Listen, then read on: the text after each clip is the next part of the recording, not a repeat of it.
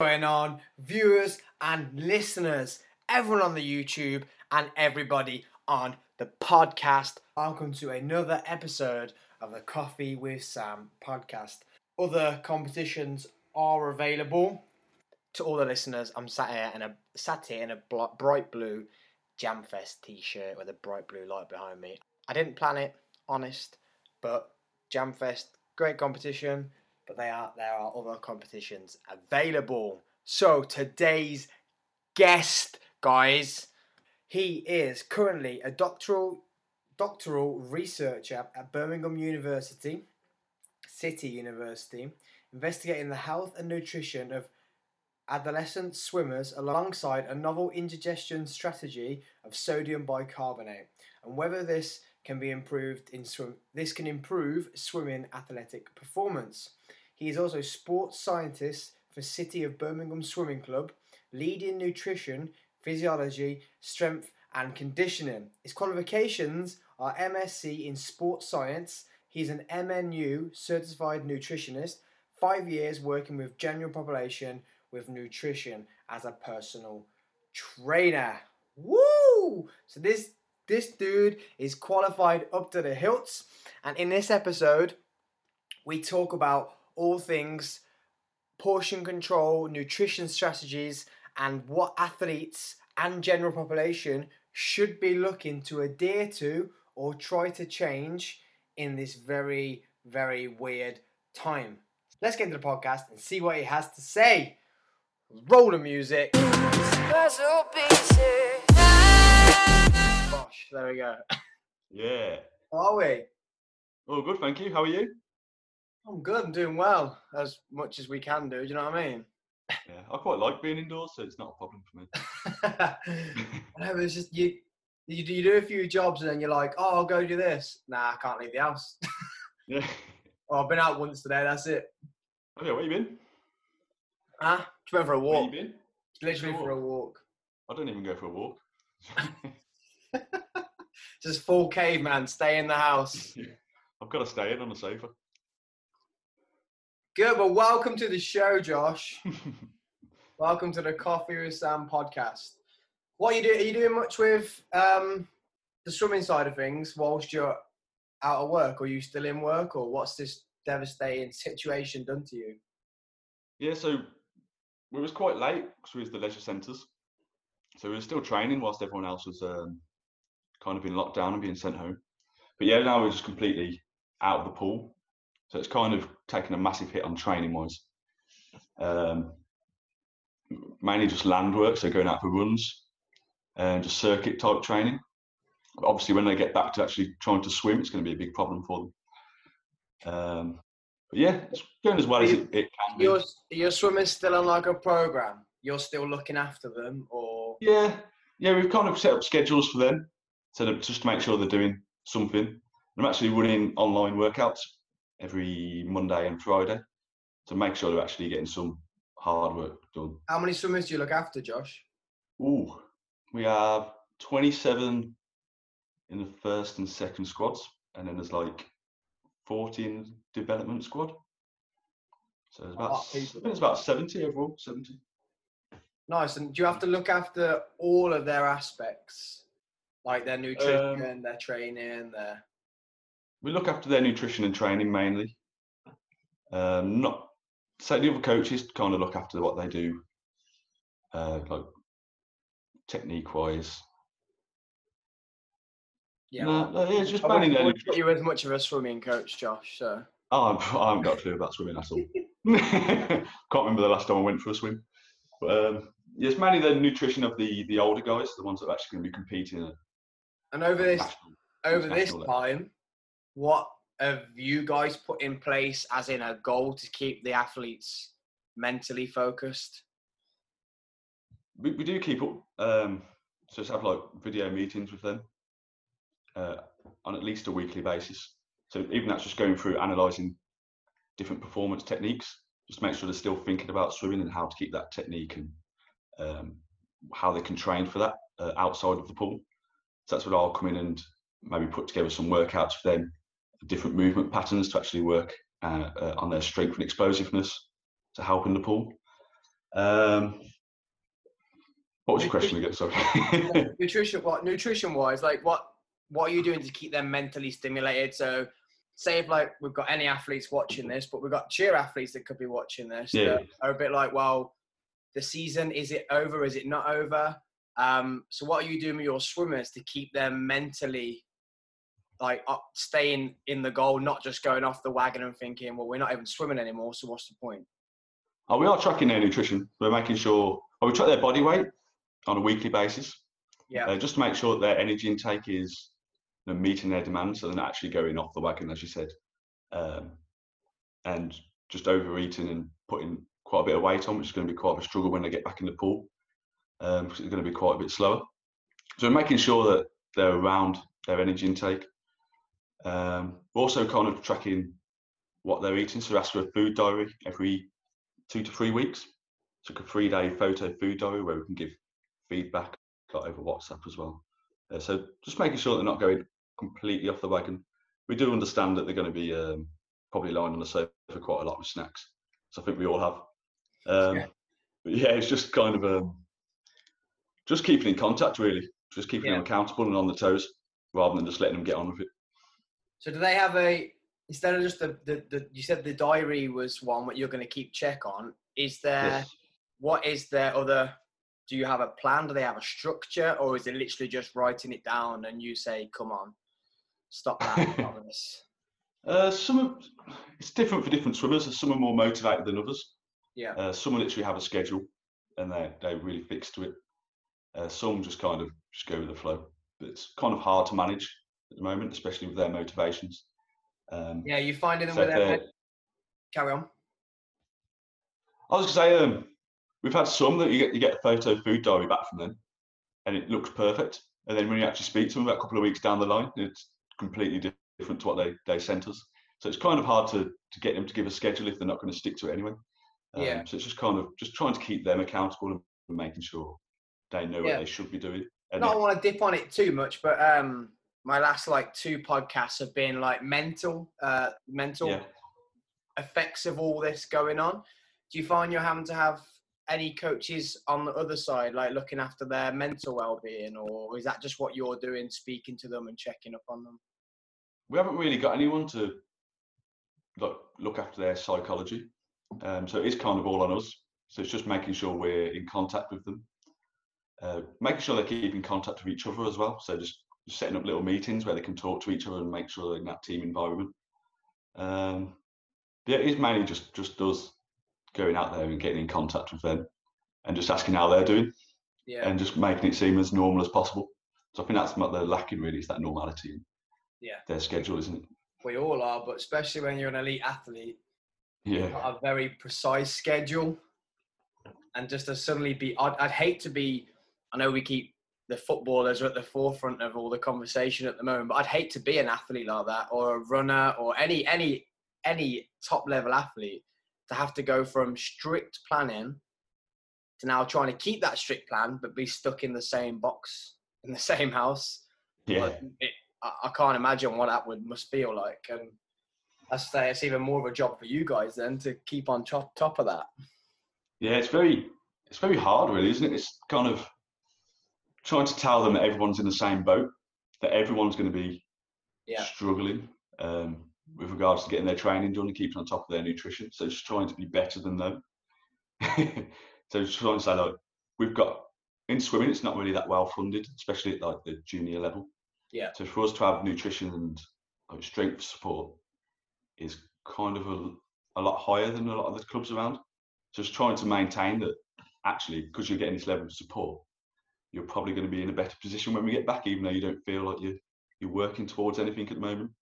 Yeah, because they've actually got people there, whereas some clubs don't have the funding to even have you guys there, let alone mental well-being coaches. And a lot of clubs have shut down completely, not even in training, not even having anyone look after them. So they're literally doing nothing at the moment, just sitting around.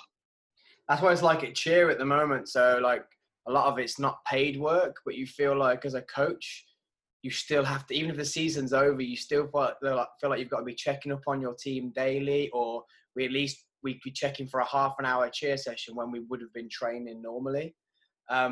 just because you start to think about that, the mental well-being and what's the point? Yeah. So you say, even if I know a lot of cheer teams are still paying coaches to do full-on sessions, but a lot of ours is structured where you'll go, it's not paid work, but you're doing it just, you feel like you have that duty of care to. So yeah, your team's pretty lucky that they've still got you guys on hand. Yeah. It's quite worrying actually for the older guys that are going off to university. So they're like, don't really got anything to work to. So they're just back out of swimming completely at this moment in time. So they're not really training for anything. They don't know when they're coming back. So that's another worry that we do have on our hands. So people might be actually just get into the normality of sitting around and not grafting in training, because they train 8 times a week. So they're getting up at 5 a.m. every morning to train and to go to school. Are you finding that a battle as their strength and nutrition coach, that to try and keep them on that structure but not be too much of a pressuring arsehole? You're like there all the time, but do you feel like that you're struggling to keep that in them when they're not actually leaving the house, or they're not actually doing the sport that they train to do? Yes and no, really. I think, again, it just comes down to their motivations. Some of them are really keen and engaging with a lot of the stuff we're putting on. Yeah. So we're doing like cooking workshops, so like virtual cooking workshops, virtual performance analysis, and people are getting involved and asking questions and really into it. And then there's others that don't really show up, or they haven't really been engaged in it. Yeah, so it's kind of hard knowing where they are, because we can't actually go and speak to them. Just send them a message or just try and call them. Yeah, and you feel at this time you can't be too pressured. It's not like you're in a season. It's like, bro, you're gonna mess up your time. It's a bit like you can't be that forceful, because we're all in a shit situation. So you can't just have to, like you say, leave them to it, send them a few messages, and but it is real tough. So with what you were mentioning about how you're getting them to manage their intake, what would you yourself, if you had maybe your top 5 or top 3 for an average person or an athlete be to try and manage that intake? Yeah, so basically it's portion control. So we tell all of our athletes that they want them getting something in before training, maybe have like a carbohydrate snack, just to make sure they've got enough energy, because they're going to train for like 2 hours in the morning, and then make sure they're getting a good, healthy, like quite high calorie, high energy meal after training. And then they're going to school, and then going to training again after school. So they're going to be having more snacks and having the high calorie drinks to make sure they're getting that energy in. And now they're going to a period where they might be training for half an hour a day. So it's just trying to get them to change that mindset completely. So portion control is a massive one. I spoke to someone yesterday, and she was like, "Oh, I'm still trying to get my breakfast in. I'm still trying to have a carbohydrate snack before my training." Then she's only going for a half an hour run as opposed to 2 hours of constant swimming. So it's a massive, massive difference. It's just trying to say, like, chill out a little bit. More of like a mindset of portion control, of that they're not fueling to work out anymore. Yeah. So they're fueling just to survive type. Yeah, pretty much, yeah. Before they're thinking, get the carbs in, get that high calorie meal in, because I'm about to go train, I need to fuel for 2 hours. Instead of that, now just thinking, well, your body can survive doing 30 minutes of jogging. Start eating, and like the portion sizes, you got to think more of just for you to survive than for you to actually be able to train full out for 2 hours. So kind of as a rough guide, I would say like half a plate being carbohydrates, a quarter of a plate being proteins, or and then maybe a quarter of a plate vegetables. Now it's probably just, we've put out a bit more information to swap that around, so maybe half a plate of vegetables. So we're still getting that high quality food in, getting quite a lot of fibre in. So fibre being highly satiating, help you keep fuller for longer. Yeah. So hopefully there won't be any motivation there to snack in between meals. And also just keeping that protein up. So protein again is quite filling, but something they need just to keep their muscle mass up if they're not going to be training as hard. I don't know what it's like in cheer. How long do you train for in cheer? 3 hours. 3 hours? 3 hours on a, so the session, minute, Yeah, maximum 3 hours. So 7 till 10 would be my team. Some teams are smaller, some teams but you're gonna look minimum 2 hours, 2.5 hours. So you got that. Some teams could be once a week, some teams could be 4 times a week. So you got that stimulus really of throwing people around for 3 hours, whereas now you're not really using them same kind of muscles. So make sure protein's in. Is going to be one for actually keeping that muscle mass and keeping that strength up whilst the training load's reduced. So protein and fibre is going to be one for keeping you fuller for longer and actually helping reduce the want to eat more. Therefore, like snacks and hopefully having smaller meals. So actually getting more nutrient, less nutrient density. So the calorie density, that's the one, not nutrient density. So you have more nutrients, less calories per plate of food. If you know what I mean? Yeah. I'd say another one is the food environment in which you're placing yourself. So if anyone's been out there just hoarding up on crisps and biscuits, you're going to have that food easily accessible. So it's just easy just to go down, look in the fridge, look in the cupboard, pick something very high calorie out and just sit there and eat it whilst watching Netflix, as opposed to not having that actually in the house or not freely available. So hide it at the back of the cupboards will just actually reduce the likelihood of binge eating and stuff like that. Yeah, we've found that as a family. We've started to, like, there's things that we used to buy on the weekly that we're like, we cannot buy that anymore. Because like they'll just disappear. It's like a pack of biscuits will last a day, whereas they used to last a week, 2 weeks. Because, like you say, that want for just snacking or just wanting to keep busy, and we all end up turning to food, don't we? Yeah. Cool. So, portion control, food environment, protein and fiber. For the listeners and the watchers, protein are going to be easy for people to find. What are fiber sources? Fiber is mainly your whole grains, your vegetables, and things like nuts. So anything plant-based. So you think like healthy plant-based food rather than like pasta and things that are classed as plant-based food. But if you think like leafy vegetables, things that have colours in, and nuts really. So it's just plants. Awesome. And I won't go too much into protein because these days we've got vegan, all these different types. I think you can have a bit of a crossover there with having your beans, pulses, lentils, and also your wheats and your nuts. So they have quite a bit of protein in. If you mix those together, you can actually get a good amino acid profile out of those and have a decent high protein meal. So that's for vegans? Yeah, it's for vegans, vegetarians. I think soy is pretty good as well. Awesome. So, I had another question I was about to ask you. I was literally about to ask you.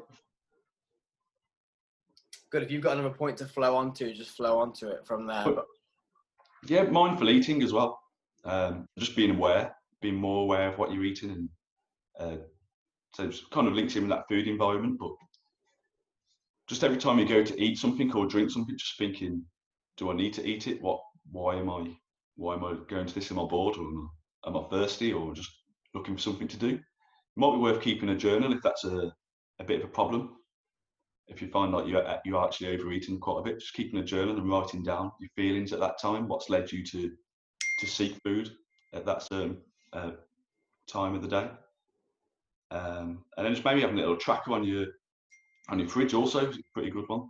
Just like, have I had my protein today? Have I had my supplements, things like that? Have I had my 3 meals? Therefore, do I need to snack at this certain amount of time? So just thinking about that, if you've been just randomly picking at foods, if you've written it down, you might not forget as such.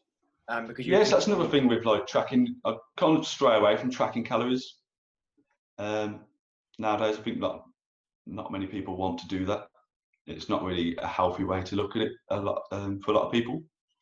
But yeah, even just tracking calories so you can see what's going in and out by using things like MyFitnessPal. Just kind of gives you an idea of things you may have forgotten. Because there's been times a day, I haven't eaten today. And then actually you look back and you've had a bag of mini cheddars and a handful of nuts and 4 6 biscuits. Jaffa cakes. Yeah. Oh, maybe I have. Yeah, no, they haven't. But like you say, you haven't, apart from the nuts, you've had nothing that's really going to fill you up there. No. Even if it's just stuff you don't really realise, just having I think for athletes as well, just having like a Lucozade, because they'll just have that quite often just to fuel their training. They're actually looking at they're actually having a reduced need for that energy, and they're looking at the calories in a Lucozade bottle that's 200 that they're not really going to be expended. It might just be worth thinking about that and maybe switching to water or squash instead. So just making simple food swaps based on actually realising how much they were eating before compared to what they do need now. Would you think throughout this time, say some people are still training, not as specific, but some people are still hitting it hard, an hour and a half in at home with weights. Yes, their weights might not be as heavy. Would you still say nutrition around training is just as important? Or would you say because we've got this big need to control calories, that's going to be the more important thing to think about than getting it training and time specific? Yeah, it's definitely still important because you can still drive adaptations. So like your endurance and strength can still increase whilst we're not doing sport-specific training. So it's definitely worth getting the most out of that training session. So actually fueling it properly and then getting your protein after to recover. I would say that it does depend on the individual, how hard they are training and what they're doing activity-wise around it. I'm going to use myself as an example here. So I do mainly weight training. I don't really have any need to be athletic, just mainly train for the beach. So actually just coming into doing home workouts, it's gone from like 4 to 5 strength training sessions per week to 6 to 7 circuit cardio type training sessions. So I thought to myself, I'm going to get absolutely shredded here. Like a few weeks locked away just doing just cardio every day, I'm going to get absolutely shredded. And so far I've put on 0.5 kilos. So mainly that is just because not going to work, not going to the shops every day, and just walking around at work. You probably don't notice, or walking around at school, or just being able to be outside and going to get petrol, things like that. That's actually going to be burning more calories than what you're actually doing sitting on the sofa all day. So it is worth, yes, tracking, seeing what you're having around training, but also actually looking at the overall need as well. So you might not actually need to completely load up on carbohydrates before that session, especially if you're going to have another meal later in the evening, where it's just going to actually tip you over that energy balance. Awesome. So you were dipping on there on something that is affecting everybody, not just athletes, and that's how much we're moving and activity. Yeah. How important is that to your overall your daily calorie intake and goal? Well, output. Oh, it's massive. So our metabolism is made up by 70% from your basal metabolic rate, so just your body's processes keeping you alive. About 10% of your thermic effect of food, which is the digestion of food, and can't really affect that much. Maybe protein has a higher thermic effect. You've probably heard of the meat sweats. So actually having a high protein diet, you might have slightly higher metabolism, not a great deal, so it's nothing to really focus on.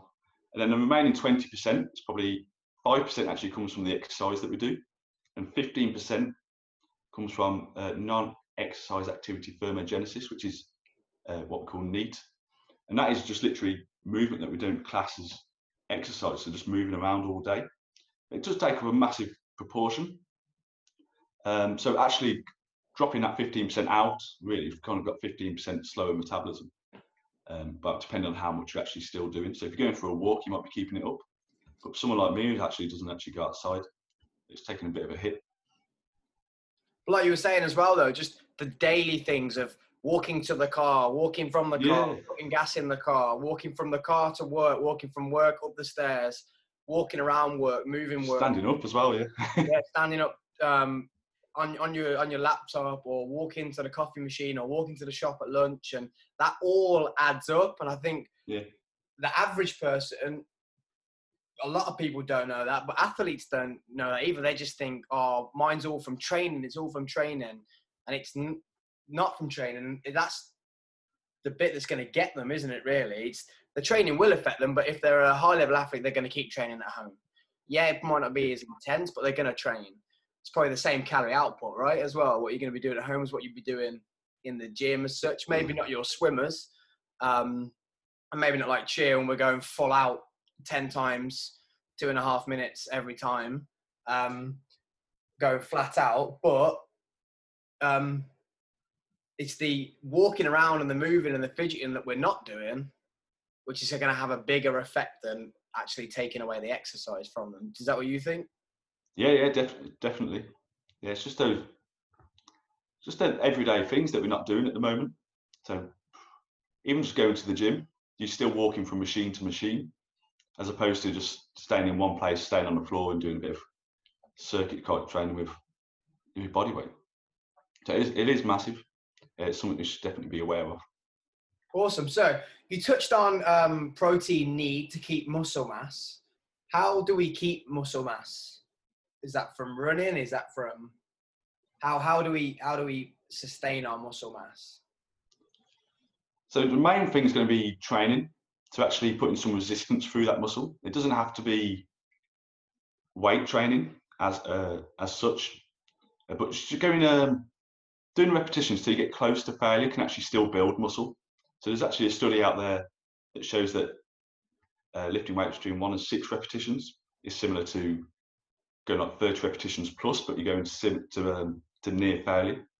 So I think we can all do near failure with press ups without going to 30 reps, unless you're an absolute beast. Yeah. I die after about 10.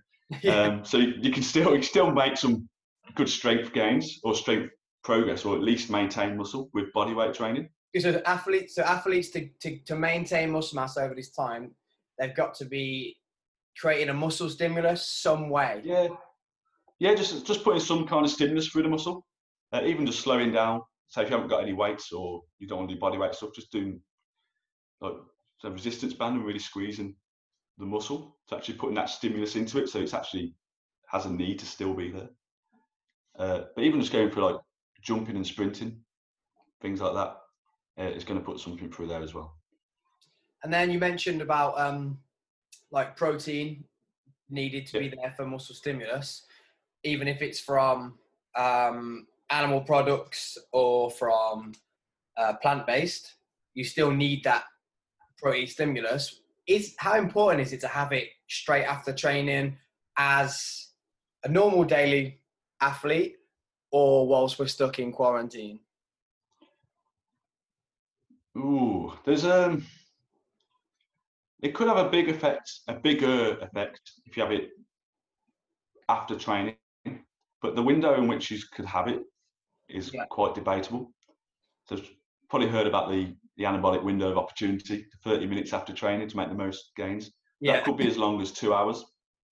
So as long as you're getting protein in, so a recommendation really for not just athletes but general population, is to have protein every 3 to 4 hours. So if you have like 0.3 to 0.5 grams per kilogram, just to put that into context, that's about 18 to 30 grams per a 60 kilogram athlete. If you're having that every 3 to 4 hours, then it wouldn't really make much difference where you're training, where you have it in relation to training. So it's either going to be before training, then you do your session, and then you'll have it within an hour after training, because it's going to fit in that 3 to 4 hour window, sorry. Or you could maybe not have protein before it, and then once you finish the training, you're going to need that protein again to fit within that 4 hours. So that's going to be important. So where it actually comes from, it's mainly leucine is going to be the main driver, which is one of the amino acids. Yep. The only reason it's probably seen more as meat and dairy products have more leucine in per gram of product, but you can still get enough leucine if you mix certain beans, wheat, pulses, things like that, nuts, so other different protein sources. So it doesn't have to be meat or dairy. Vegetarians can just have just as much of an impact. With athletes, do you find, especially with the younger generation, that instead of saying like per gram or this much, that much, it's better just to say get it. Get some. Yeah. Yeah, you can't just confuse them completely by saying that. So it's kind of, my approach is kind of give them the boring bit, the scientific bit, and then just say that's basically just this amount. So sort of say, look, it's 0.3 grams every so often. Just make sure you have 20 grams, you're covered. Yeah. Yeah, so try not to confuse them too much, but just make sure that they can understand the science, because some of them are really interested. I mean, some of the swimmers I work with, just mind-blowing what they know compared to me. So some of them are really makes your job easier, right? Yes and no, because they ask a lot of questions. And you're like, just shut up and eat it. Yeah, one of them was asking me, like, because nicotine's a stimulant, shouldn't we be having that before we were going into a race? But, couldn't actually argue against him, but no. Yeah, let me look at the science and I'll get back to you. But the science was good. I was like, oh no. Proper got me there. Well, sometimes you might disagree here. Sometimes you have to just go with not always go with science. Oh yeah. Go with. I mean, science is there just a guide. Everybody's different, aren't they? Yeah, not make it up, not just become some voodoo dude and just make some stuff up, but like you say, science says do this. Well, yeah, what happens if this athlete just does not want to do that? They're going to have to do this. Or science says nicotine's a great stimulant, but come on, look at the cons to it. Yeah. To that one pro of it being a stimulant. So would you have, what is it? I'm interested in that. So is that the same stimulant as a caffeine? Yeah, it's similar. I think it's just exactly the same sort of. Which is why people end up smoking, because they get not addicted, but it's that feeling of buzz, like. Yeah. So they get a kind of a buzz and that reduced tiredness, and then they could actually go and perform better. But I think it's a bit more addictive. Yeah. So it's not really worth it.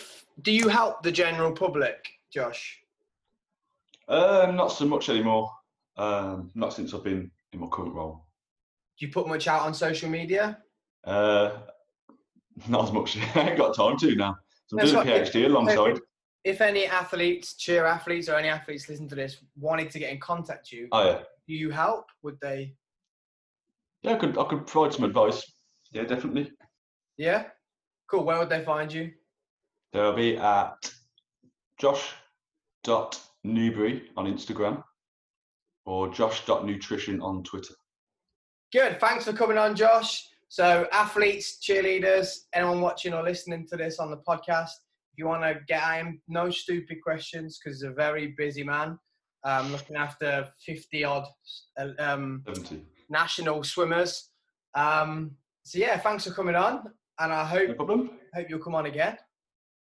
Yeah? Definitely. Yeah. Whenever. Catch you later, dude.